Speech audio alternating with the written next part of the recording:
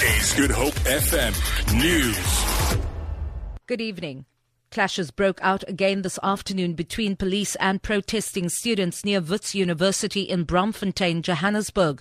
Police threw stun grenades in an attempt to force students to go back inside the campus. The students retaliated by throwing stones at the police. This after they tried to march in the streets of Braamfontein. Ditaba Sotetsi is there. Police have fired rubber bullets at the angry Wits University students in an attempt to disperse them.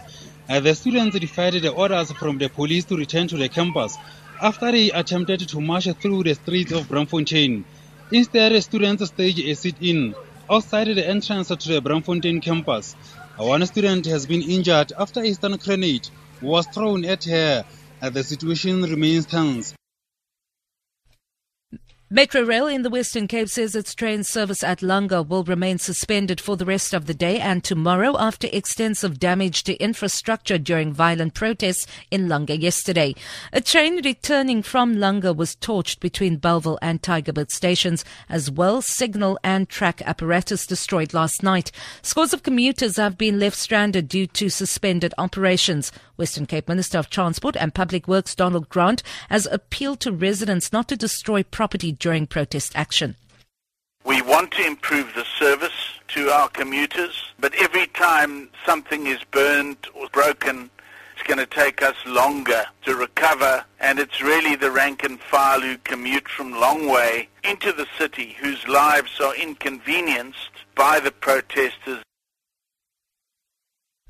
5 suspects have been arrested following an armed robbery at a jewelry store in Claremont. Police spokesperson Andre Trout says the store's alarm triggered when the suspects smashed open display cabinets, causing them to flee empty-handed.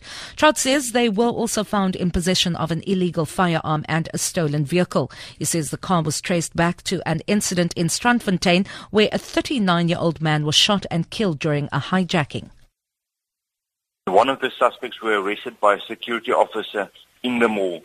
Police responded swiftly and the other 4 suspects were arrested outside. The suspects aged between 23 and 32 are due to make a court appearance on charges of murder, attempted armed robbery and the possession of an illegal firearm once they have been charged. Cell phone operator Vodacom has once again been accused of levying the highest rates for data in the country. On Tuesday, both ICASA and the Department of Telecommunications and Postal Services told the Portfolio Committee on Telecommunications that Vodacom was the most expensive mobile network for airtime and data bundles in the country. While the company denied the claims, MPs insisted that the claims are true. EFF MP Fana Mukuna says he is himself a victim of the high tariffs.